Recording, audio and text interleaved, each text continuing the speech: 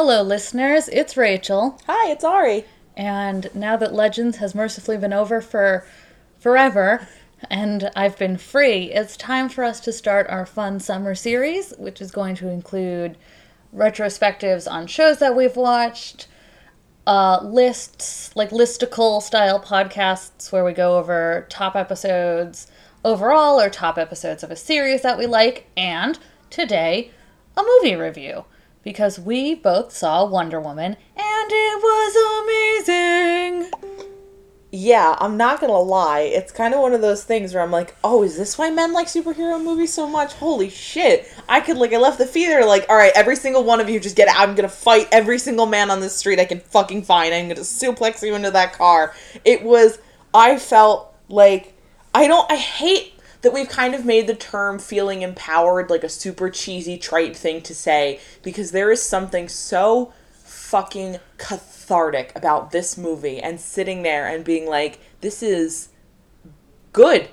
Not only just because we both, I think, watch more bad things and bad media than anyone really should, but it was so good that this movie is not just, oh, thank God we finally have a female-led superhero movie, but just, oh my God, this was a really good movie. Yeah, there's a lot we're going to discuss about things that try to be more woman power friendly and where they fall short and how they fail at that. We're going to discuss how Wonder Woman didn't do that.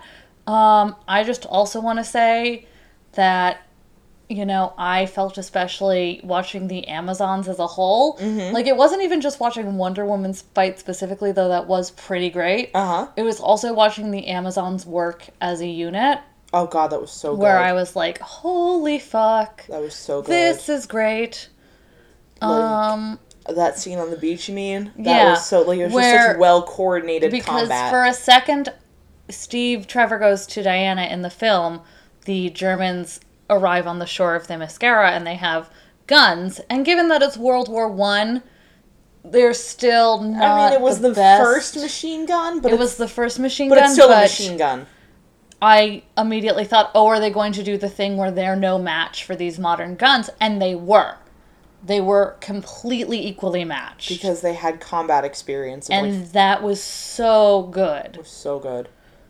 Because there have been certain, and this is something that's happened in the comics before, where they've been very inconsistent on how technologically advanced the Amazons are, so it was really nice to see them not be like, oh no, outmatched by modern technology, and just have them be so competent and capable that it doesn't really matter if they have arrows and the other guy has a gun, because they are just going to put their foot through your face. And I can respect that.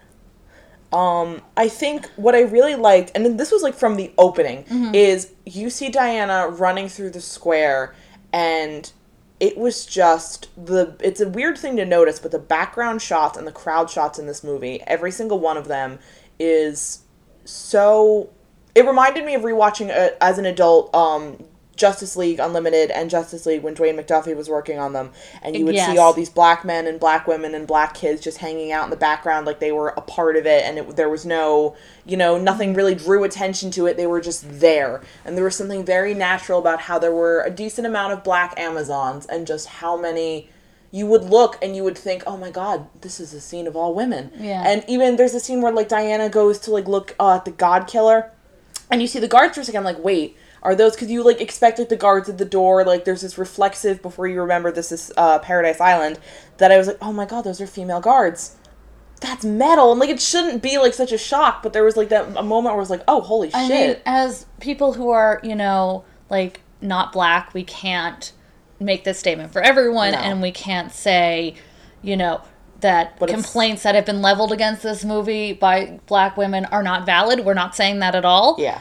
But I think Ari is completely right in saying that it is very much like what Dwayne McDuffie would do in the early 2000s for Justice League. Mm-hmm.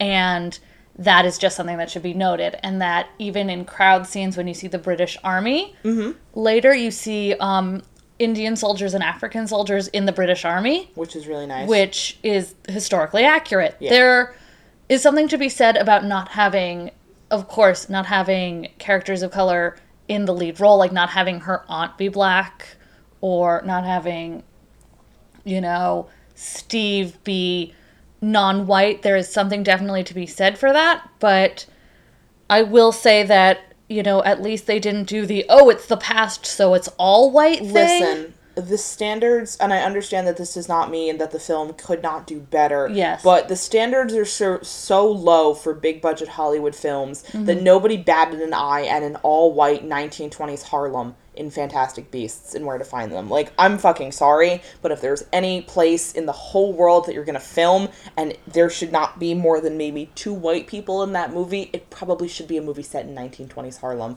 Just a thought. So, Wonder Woman, absolutely better than Fantastic Beasts and Where to Find Them. Not hard, but still. Just want to get that out there. Now, here is my favorite thing about Wonder Woman, the movie as a whole.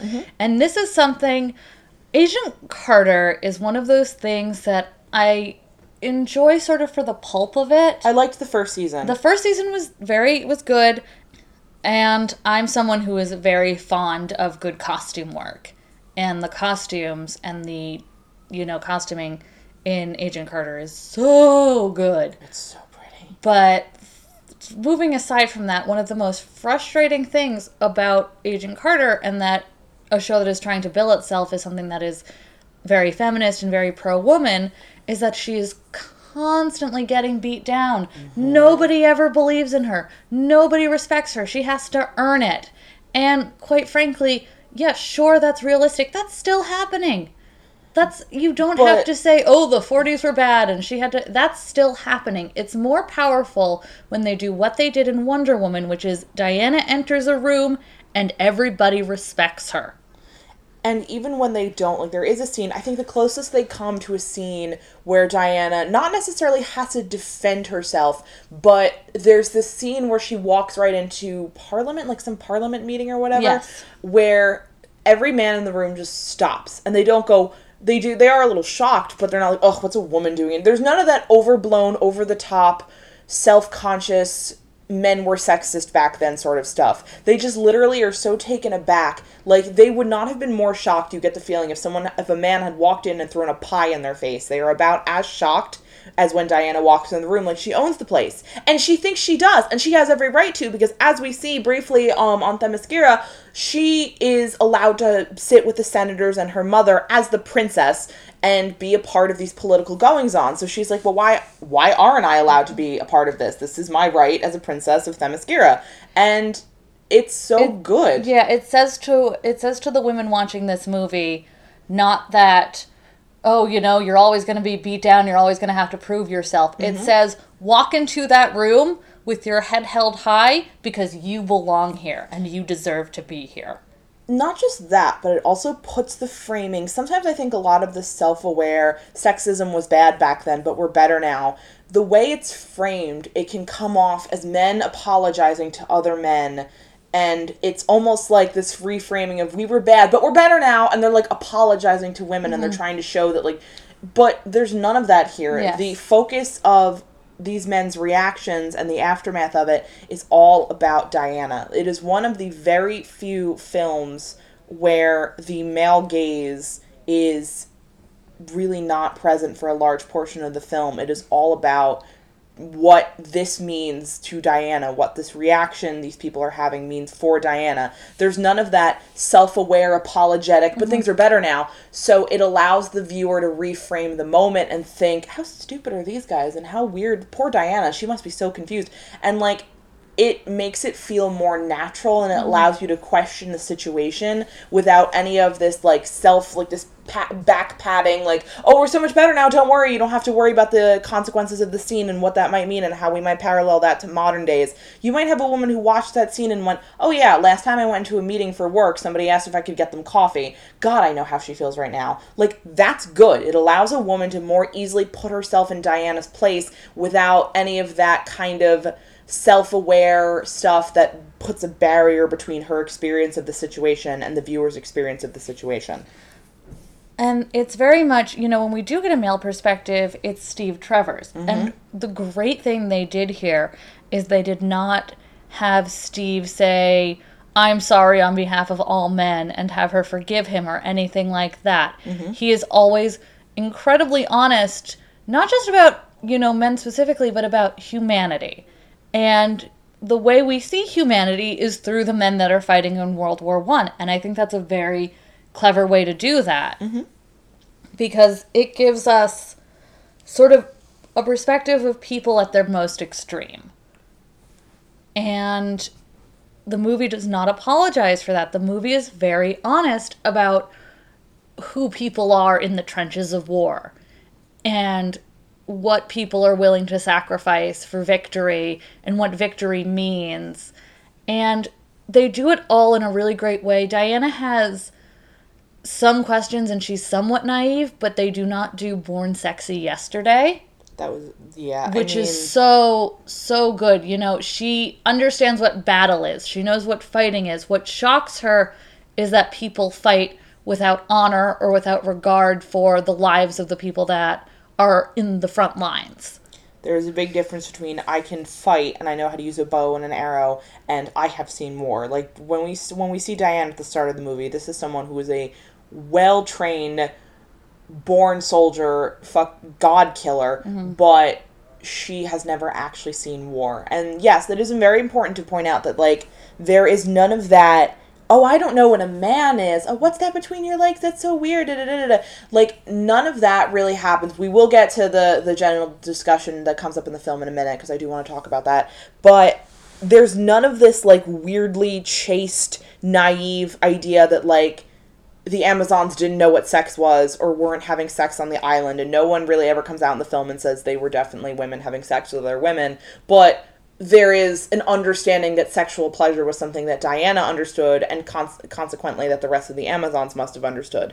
It was actually a good thing for me to see that they knew what men were, because it's not that they had to engage with them, but through having an understanding of them, it doesn't make them come off as, like, male gazy, and sometimes I think that whole thing about the Amazons not knowing what men are in certain adaptations of the Amazon myth, not in Wonder Woman, but just in other kinds of, like, other things have touched on this. One Piece actually has an island full of Amazons, and they do pull that, like, oh, we don't know what a man is, we've never seen a man before in our lives, and that's when it's framed as a sexual thing. They do the thing that Monty Python and the Holy Grail does as a joke, specifically, when he shows up at the convent. Sometimes people will do that with the island of the Amazons, because men have this fantasy of being the one man that arrives on an island of sexy ladies. And it was nice to have that just kind of be shut down very quietly, but very firmly by the film. It was so good. Alright, do you want to talk about the genitals? Okay. I have said before in this podcast at some point, I'm sure, I am non-binary, and there is admittedly, like, I do admittedly still feel a very deep sense of kinship with this film, because I was socialized as female, and a lot of times, through no fault of my own, I end up being coded and read as female by other people, and we could get into how that works on, like, a societal level, and I could throw some Althusser stuff at you, but I won't, because this is a Wonder Woman film review, and I don't have the time for that, and it is something I've noticed that comes up every so often when characters in films talk about their genitals, because of the need for not using the actual term for the organ in question. You can very easily code certain things as trans without maybe meaning to, but the entire scene with Steve and Diana could absolutely just be read as him not really knowing how to tell this woman that he is a trans man, because every single bit of it is very like, oh, I don't feel like having this discussion with you about my genitals, oh Jesus. And Diana is not like, oh, what's that? Like, since she doesn't say the word penis, her confusion over, like, Steve's junk that she sees at one point could absolutely be interpreted as, wait, you also have a vagina? And Steve being like, actually, it's not a vagina, sort of, it's weird. Like, that is not perfect, and it's not really what I would say is, oh, great trans representation or anything, obviously, but I think that it's very interesting to me that discussions like this, that don't just come up in Wonder Woman, come up in a lot of other places. I don't really have the time to list them all, but it can lead to some really broad interpretations of trans headcanons and trans coding. I wish we could kind of go a little farther than that, but I think it's very funny that this kind of, like, forced, like, genital talk that comes up as, like, the subject of comedy is just, it's very easy for you to say, no, I'm not having any of that, I'm making this trans now. Happy Pride Month, everybody. Happy Pride Month, it's all trans, all of it. Okay, so You know, it's really funny doing this podcast because we're really just praising excellent things it did. And I'm sure if you've accidentally listened to one of our other podcasts by accident, you know that it's really, you know, mostly just complaining, things they did wrong, slander against Mark Guggenheim allegedly, and fisting jokes. Yeah, like we're not used to having high praise for a movie, because all I can say is, here's some stuff I liked, but for the sake of, like, this is a review, and reviews should have some criticism of them, even in films you like. The criticism I think I have of this is, I went into this film bracing myself with deep concern, because there have been some interpretations of Wonder Woman's origin stories over the years that have been bad, actually. There have been certain times where they've tried to be like, Diana is actually the love child, quote unquote, and I say that with the most contempt I can muster, of a love affair between Zeus, or in some other cases, she was raped by either Zeus or Ares, and that's like Diana is the product of that. Both of those things are bad, not just because they are bad, because they are on their face, but one of the best things about Diana's origin story is that she is sculpted from clay, and Hippolyta asks, not Zeus, and that's where I'm going to get to what I don't like. She asks the female goddesses of the Greek pantheon to bless this statue and make it a real, living, breathing child. She asks 6 goddesses from the Greek pantheon to bless her daughter with gifts and make her, like, live. And so she is given these powers by these goddesses, and they allow her a vast array of superpowers that don't often get brought up in canon. She can talk to animals. That's never brought up much, but I've always liked that. I think it's really cool. And she is wholly made by women. There is no male involvement, not even in a magic power sense. Not a single man is involved in the conception of Diana. It was pretty radical when it was created, and now it's still pretty radical to have this concept of a woman who was created solely through the involvement of other women. And I feel like when Wonder Woman the film has Zeus be the one that gives the blessing to Diana and makes her alive, I'm glad they let her be made from clay instead of the product of, like, a love affair or rape or whatever. But it is very frustrating to me that we didn't go that final mile and have these 6 goddesses band together and give Diana their powers so that she at some point could destroy Ares. It reframed it from being, here's a bunch of women banding together against this awful man and making a woman powerful enough to beat him without any male involvement, and more like Zeus and Ares were having a father and son quarrel, so he gave power to his sister so that his sister could later kick his ass in a fight. And, like, it's still really good. I still appreciate that they didn't have it be like a sex thing and could just have Hippolyta make this and have her involvement be what matters, but it does kind of suck that we couldn't go that extra mile, because everything else about the film was phenomenal, but that would have been so good. This film, it was really good. It hit everywhere it could have gone wrong. It didn't. Yes.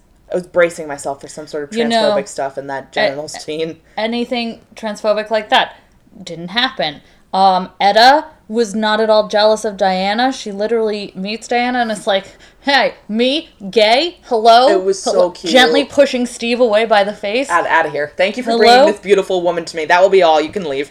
The historical accuracy of Native American involvement in World War I was a really nice touch. There's no scene where Steve has to defend Diana's honor against another man. There's no scene where Steve has to defend Diana's honor against another man. There is a scene where Chief mentions to Diana that white people took over the Americas, and Steve is asleep, and it's actually better that way because then Steve does not get to defend himself or apologize. It is simply a statement of fact. And Diana acknowledges it and says, okay, that sounds about right, yes. And so it is an example in the film. There are so many that just Diana is constantly learning that people are always trying to kill other people, that conquest is just such an overwhelming part of this world and a really negative and damaging part of it. And it's never even defended. It's never even defended. It's basically when the final scenes when Steve and Diana are together, when he has to tell her that, yes, people are bad, this isn't Ares. He basically explains to her people are bad and people do bad things, but there are also people that don't. It was just so, when he's like, yes, we are bad, but it's not about if they deserve you. It's about what you believe in, was the line. Yeah, no, and it was a good line. I mean, I think it is something that is important, that it's I've seen people being like, oh, this is what Man of Steel should have been, and I won't get into that, but I do think it's very important that this is, I think the reason this resonates more than Man of Steel's similar arc is that we need to see Diana go through this. We don't have a lot of instances where a naive woman about matters of war, not necessarily other things, can learn and grow and develop. We don't have a lot of coming-of-age narratives, and this is in some ways a coming-of-age narrative, where a woman gets to have that experience. It is largely a male genre. So what might seem tired and trite in a male-led film is amazing and groundbreaking in a film about Wonder Woman, because it's just never been done on this scale before. I think what is also very important to me about the way that certain things are framed is there is a sequence near the middle of the film where Diana walks past a bunch of men who are all soldiers, and they are in horrible agony. Like, World War I was a much better choice than World War II, because I think historical hindsight has allowed us to kind of see World War I in a futility of man and the way that people are just terrible and awful. But there is pretty much unanimous consensus at this point that World War I was a clusterfuck. And so to have her going through that, and she's walking through all these male soldiers who are suffering in horrible agony, and I won't discount that, because these people did not deserve to suffer like that. No human being should ever have to suffer like that. I'm not saying that, like, oh, fuck them. But she walks past them and she's horrified, like any person would be. But when Steve says, we have to go, we can't help them, she believes him and she continues on. And I thought, oh no, they're not going to have her stop and save some people. And then she gets to the front lines and she's in the trenches, and a woman holding her child, which was very, like, structured and set. I think the woman was even wearing blue. It was very much like supposed to be the Virgin Mary and Jesus. Like, it. I mean, I'm Catholic, she had a head covering. She was very clearly, like, a holy figure. Yeah, like, she was supposed to be like Mary or something like that. And she begs Diana for her help. And she says they are taking these people as slaves. They are taking women and children. And when Steve says, we can't help her, we have to go, Diana says, absolutely not. And thus creates the greatest moment in cinematic history, which is Diana crossing no man's land. It was so... I mean, I was crying. I cried the whole time, like, actual big, like, just pouring down my face. Because not only was it an incredible scene, but it felt so good to have a superhero that does not care about the suffering of men as much as she cares about the suffering of women and children. She grieves for these men, but she understands that they are kind of caught up in this war, and, like, you also made choices, you and your countries made choices, men themselves made choices that got them into World War I. Not these men, but men as a whole. But when women and children who are being hurt by this war that was started by men beg for her help, she says, yes, I will help you. And she does. And it is amazing. It was cathartic. Like, it felt like, it was literally felt like going to church. I'm just sitting there and I'm crying and I'm like, oh my God. Or because both Gal and I are Jewish, it felt like just one of those real good Temple Fridays. Thank you. Yeah. It's on Fridays? Yes. You guys have Temple on Fridays? Well, yeah, see, that's why that's why we have Saturday and Sunday off, because the Sabbath is from sundown Friday to sundown Saturday, and then Sunday is your thing. Okay. That's fresh as hell. Yes, thank you. That's a better way to put it, because Gal is also Jewish.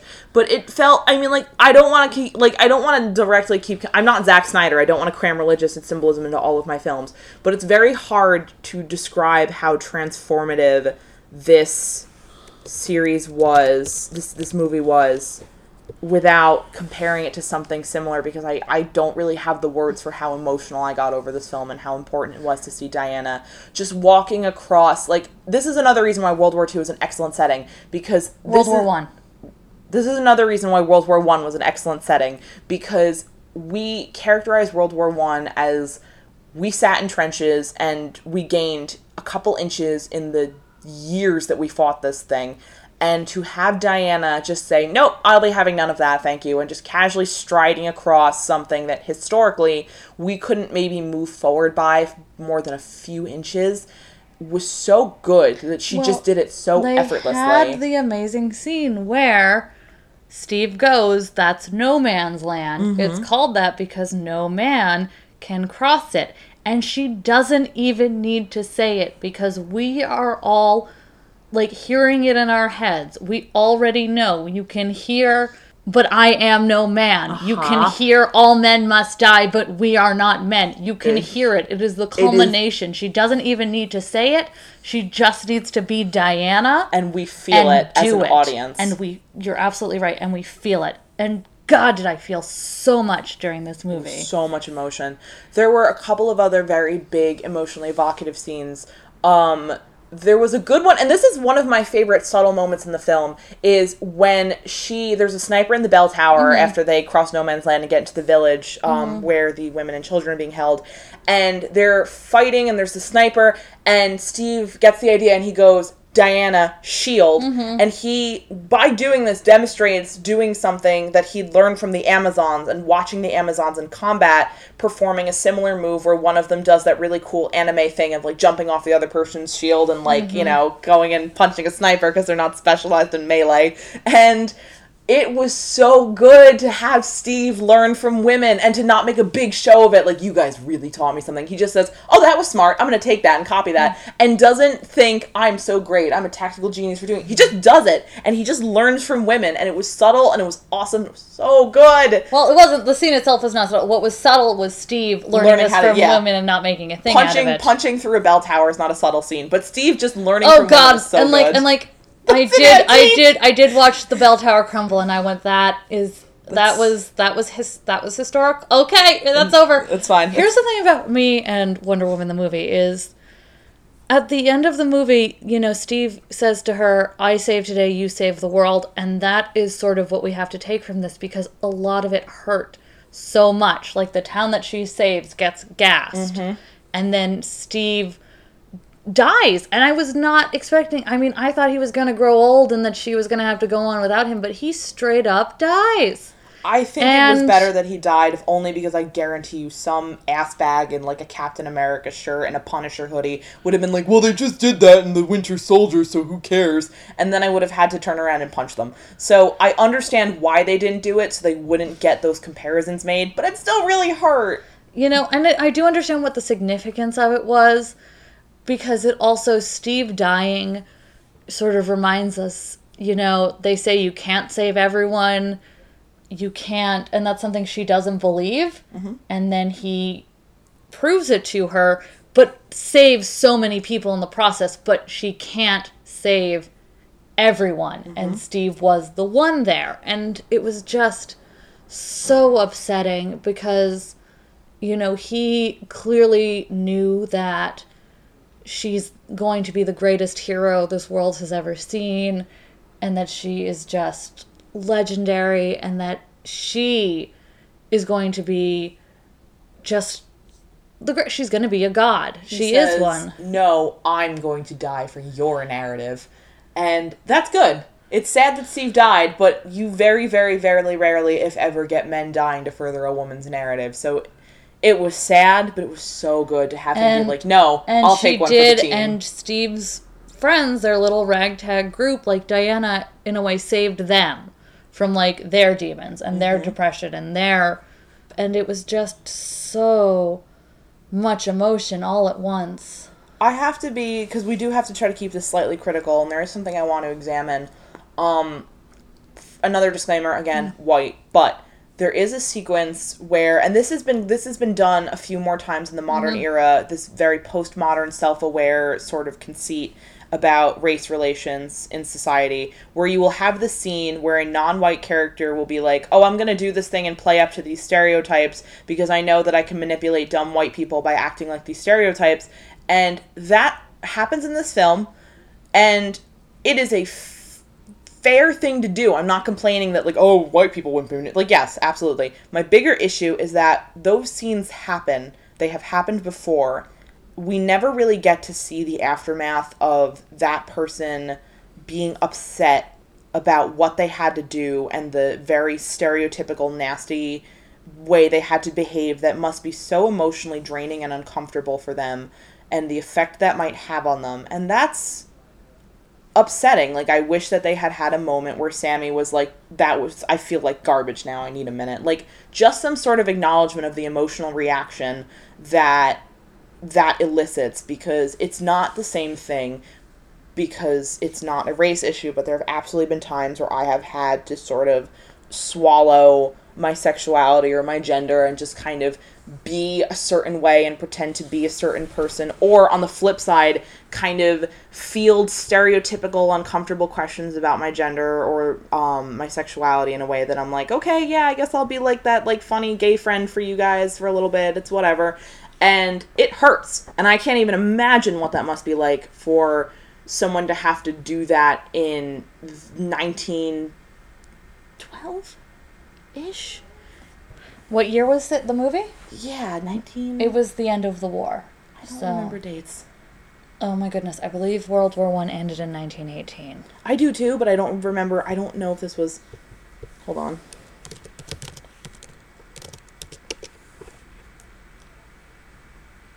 Yes. So it would have been about 1918, okay. And to have... Was he French-Algerian? He was Moroccan. Moroccan, thank you. To have a Moroccan man have to do that in 1918, to have a Moroccan man do that now, I can't even imagine what that must feel like, but I do wish we had gotten to see that pain from his perspective, because I'm pretty sure he can imagine what it feels like and has dealt with that.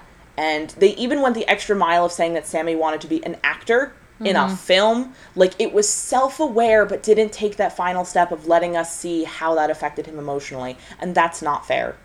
Yeah. He deserved that moment of catharsis.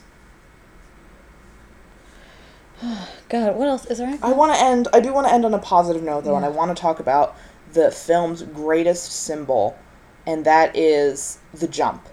And it is something that I connected immediately in my head, and I think a lot of other people might connect in their heads too, to Thelma and Louise. And spoilers, but if you don't know the end of Thelma and Louise at this point, I don't think I can help you. So at the end of Thelma and Louise kiss and then drive off a cliff. They were in love? They kissed at the end of the film. Oh my God. There's a one, she's like, are you going to do this with me, really? And they never say we're going to die together, but like they know. They were actually gay. They hold hands and they do kiss. And they drive off into the cliff, and the film does not end with them hitting the cliff, or hitting the bottom of the Grand Canyon, and exploding into flames. It ends with them jumping off, and the car hanging suspended in midair as the credits roll. And that is so good, because that says, even though you know in your rational heart that gravity is a thing, you want to believe with all of your might that Thelma and Louise make it across the canyon. And even if they physically cannot, it doesn't matter, because symbolically they have achieved absolute and total freedom.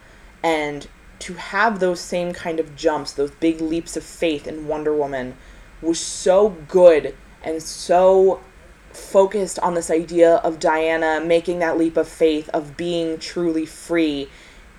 And it was amazing. Everything about it was amazing. The fact, and I know it was deliberate in some way because they chose to make it the final shot of the film, so there was definitely someone thinking along those lines in that the writing and editing leaping scene. And always going forward. Not just going forward, but being free. Yeah. We don't end with Diana landing on the ground hard and doing a badass pose. We end the film on her jumping forward and hanging suspended in midair as the credits roll.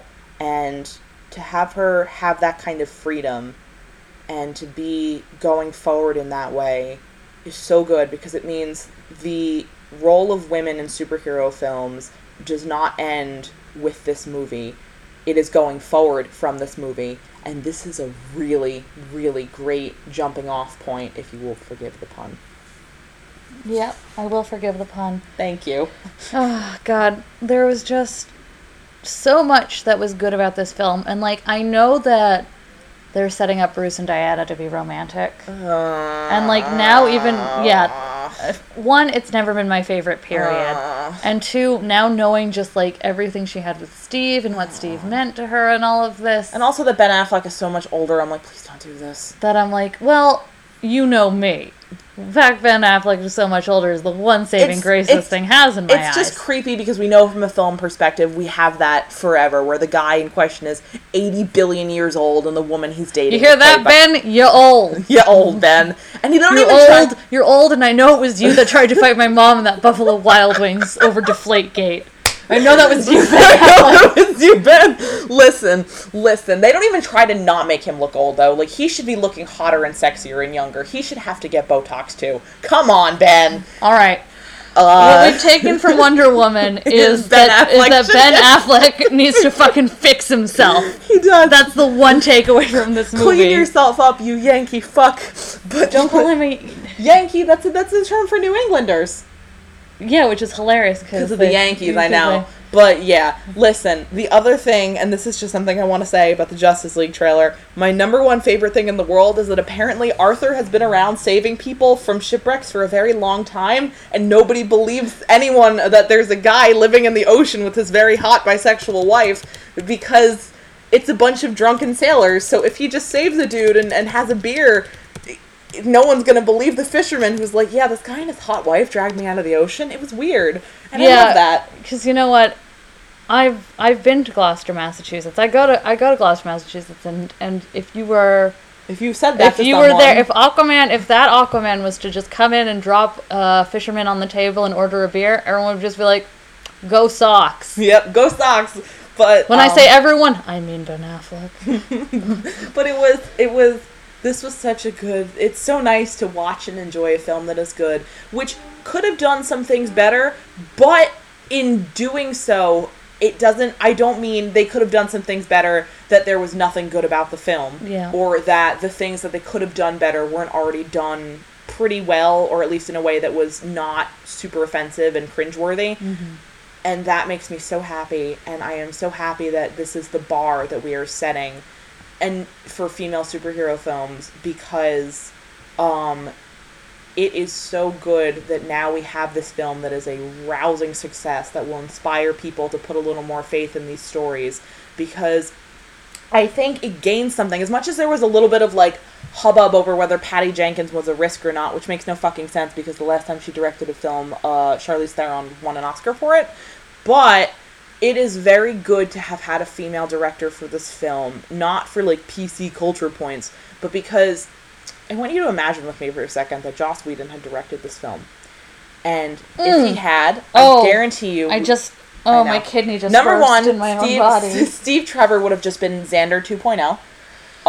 Don't ever say those words to me again about sweet angel baby Jesus Steve Trevor. How dare you? Listen. Chris Pine actually died. I killed Chris Pine. Every interview you've seen has been it's not live. Listen.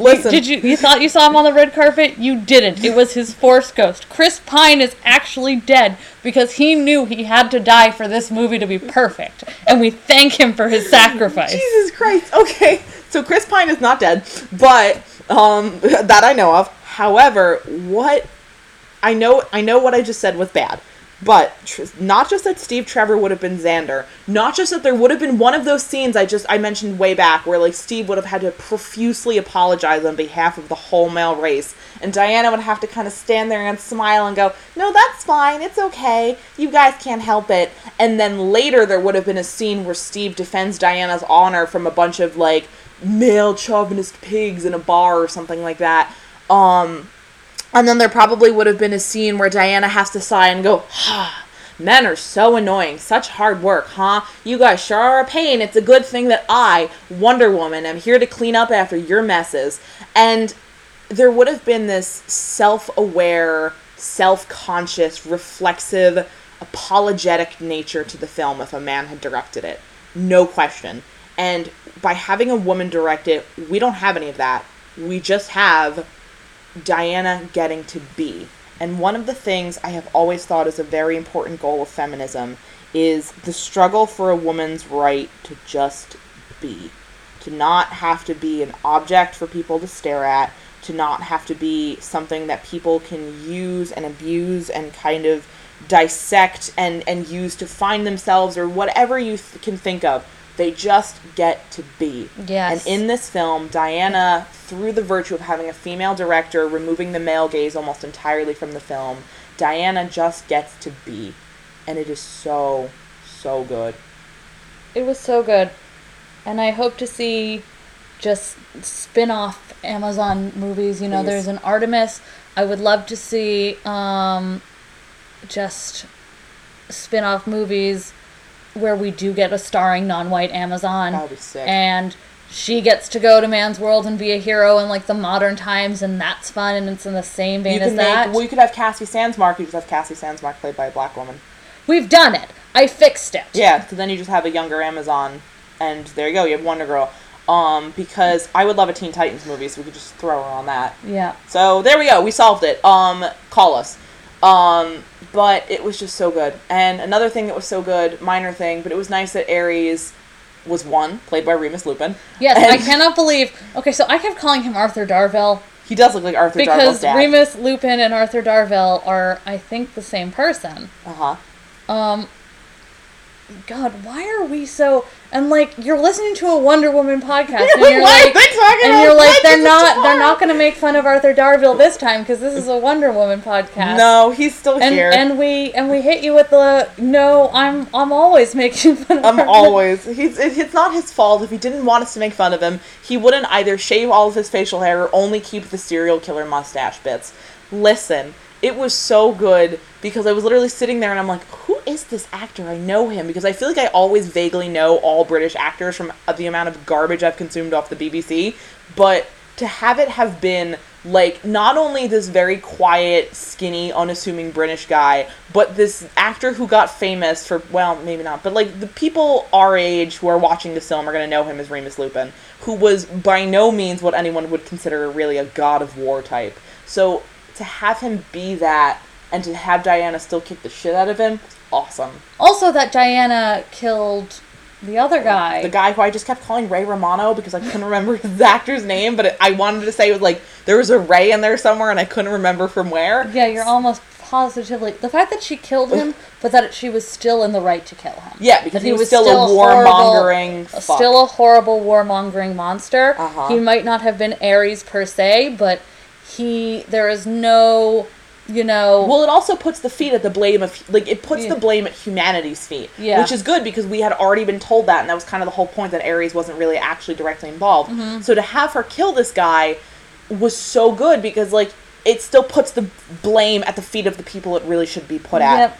Oh, God, we have to talk about Dr. Poison. I can't believe we forgot to. Yes. Briefly, and I will say, we have a friend who is super brilliant and in a PhD program, and she studies literature of medicine and the literature surrounding medicine. So as soon as I left, I asked her how accurate was Dr. Poison's facial prosthetic, because it looked pretty cool, but you know, Hollywood likes to do that thing where it's not like super historically accurate. And she said, relatively so. However, most of the kind of masks that were made to cover that kind of facial deformity actually started at like the nose and covered the entire jaw, whether the entire jaw had been affected, and were hung from glasses that were attached to the mask, or just kind of like attached by hooks to the ears. I wanted to just discuss Dr. Poison and... God, what was the male villain's name? We're just gonna... I don't want to keep calling him Ray Romano, but... All we can do is call him Hair Bad Guy. Hair Bad Guy. That they were actually, you know, it was another one of those things where, like, she was, like, a villain. And he was, like, it wasn't like this Joker Harley, like, he hits her around and tells her to make poisons and shit. She's like, I made this thing, and it's gonna kill everyone. And he's like, that is so cool. Uh-huh. And, like, they were on equal footing together. They were evil together. I did not love that her prosthetics blew off during Diana's rage, because to me, I think prosthetics are something that are very personal and very sensitive, and I didn't really like that. And, like, I understand that she's Captain Bad Guy, but on another level, like yeah. On a cinematic standpoint, they wanted to show us that she has been mutilated by war and by her own cruelty and stuff. But I'm also like, yeah, but that's still a prosthetic, and that's still a thing actual people have, and you can't just go blowing off prosthetics in the wind. Like, you can't. Let's not do that. I also think it probably would have been attached better than that, but that's hardly the point. But, yeah, it was one of those things that, it's complicated because, like, I do not have a disability that requires a prosthetic, but, if I had a hearing aid and someone came up and ripped off my hearing aid, I would be like, listen, what the fuck? But that would require me to be able to afford a hearing aid because they're not covered on most insurance plans. So call your senators and tell them to keep the Affordable Health Care Act in play. That's your local political statement of the day. But my point is, it was not the best part of that scene because of that whole disability reveal being kind of like a thing that cinema loves to do. That I understand as a film enthusiast why it is the way it is and why it, like, what it means symbolically, but on a societal level, it's really shitty to kind of have this idea that I am going to humiliate you and make you vulnerable and subject to pity and scorn by ripping off your prosthetic. However, we have addressed that, so let's address what I did like about the scene, which was the fact that Ares is trying to pit a woman against another woman, and Diana recognizes and accepts that while this woman is horrible, and we don't really know if she was if her face was damaged in a gas attack that was not of her own making, or if she fucked up and did that to herself, but Diana says this is a woman who has done something unforgivable and horrible, and I do not have the right to pass judgment on her because I am not going to be that person, because it's not the time and it's not the place, and she knows she's being manipulated into doing it by Ares. Like, no matter what sins Dr. Poison has to answer for, she doesn't need to answer for them right here when a man is trying to pit another woman against Diana. And that is so good on, like, we're gonna shut that whole, like, women being manipulated by men into doing something bad shit down. Like, Ray Romano, hair bad guy, never did anything that really forced Dr. Poison to do bad stuff. She just said, I am gonna do it. And he was kind of just there to be, like, a military presence and a more hawkish war presence. Like, he was not as relevant to the plot as she was. So that was good. But I did like that at the last minute they had a moment where Diana's great choice at the very, very end is, do you want to let a man manipulate you against a woman who might deserve it, does deserve it, but is this the time and place, and is your reasons for doing so right now really fair and just? And Diana says, I want to be fair and just, and there's a better way to solve this. And that is, I think, a very big part of Wonder Woman. Like Patty Jenkins said, something that I really like, and I really think is fascinating about Diana and her interpretation of Diana, where she says, I think Wonder Woman is a hero who is not afraid to kill, but she will not kill unless all other options have been exhausted, and because she is a hero of peace who knows when the time for peace needs to be over. And I love that, because I love that Diana is willing to kill because she is a soldier and she is a warrior and she's an Amazon, but that she will not really kill unless all other options have been exhausted first. And that is very pragmatic, and that is very realistic, and that is a far cry from the Diana we see at the beginning of the film, who's a little more like, yeah, I want to go fight in war because it'll make me cool and tough. And that is so, so wonderful to see her grow and develop like that.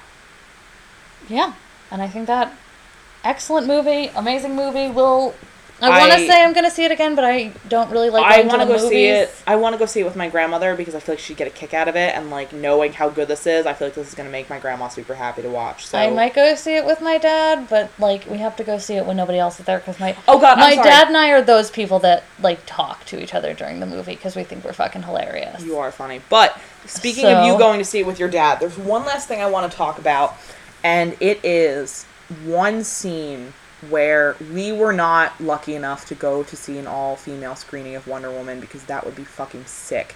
But there were men in the audience of our screening of Wonder Woman. And there's a scene, after the parliamentary scene we discussed way back, where Diana basically corners Steve out in, like, a public venue, like a hallway in this big government office. And she basically says, "What the hell was that back there? You fake piece of shit. I cannot believe that you would fuck me like this." Although obviously she does not say it like that. 20 years I've known you, and you don't want to see me jump out of the cake. Like, she doesn't do it like that, but she yells at him. She gets in his face. She's like, "How dare you not back me up? How dare you not do the right and honorable thing out there? These people are going to let innocents suffer," and, like, all this good heroic speech stuff. And she's yelling. She is screaming. She is making her she is so mad at him. She is so angry.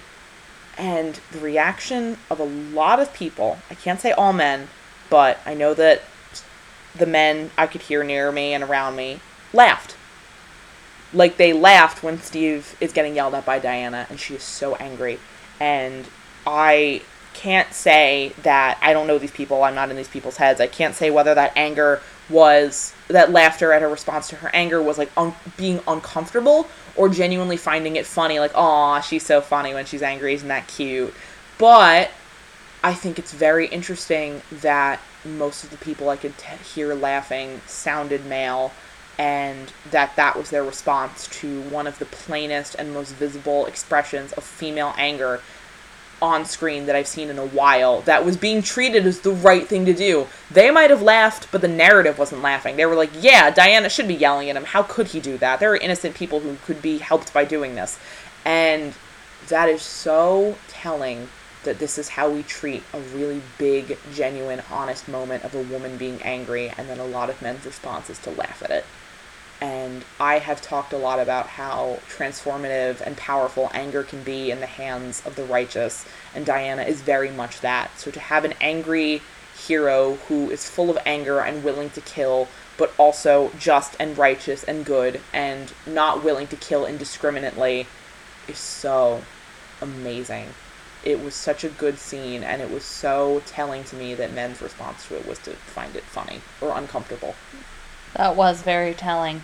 I don't even want to rate this movie on like a number scale, because I feel like that's really trite, because it's not about that. And we've never, like, rated things before. No. I want to say that, I mean, I don't really tend to like rating scales in general, but it is hard to rate this movie objectively because of what it meant emotionally. I cried like 3 times, and I was a sobbing wreck at the end of the film. Rachel was like, "Are you okay?" And I'm like, "Yeah, I'm fine. I'm just really, really, really happy." And, like, that means it's hard for me to say, like, "Oh, this film was good on this and that." Like, yes, cinematically, the color grading was excellent. I'm so used to superhero films that look like garbage. The color grading was excellent. The editing was great. The directing was wonderful. The way that everything about it was good on, like, a technical film level.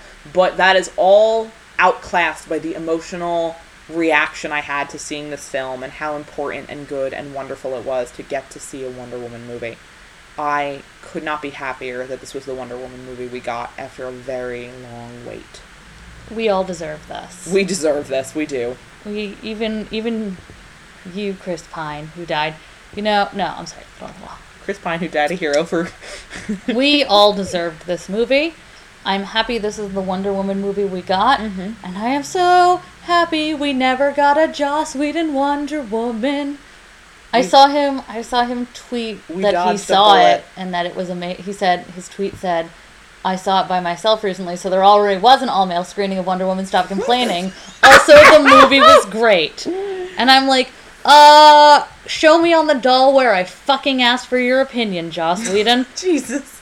But it was so good. We dodged a lot of bullets to get the film we got, which I think is appropriate given what Wonder Woman's gauntlets can do.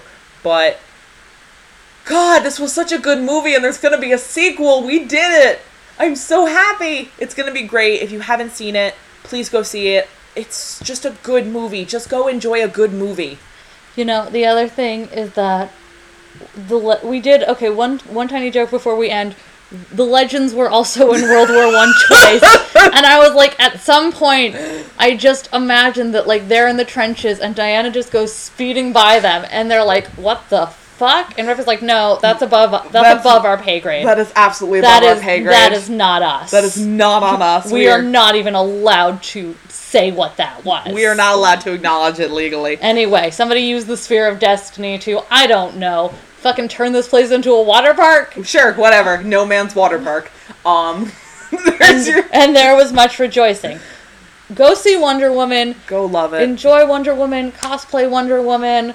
Wonder Woman, Wonder Woman, blah, blah, blah, blah. Trans women are welcome on the island of Themyscira.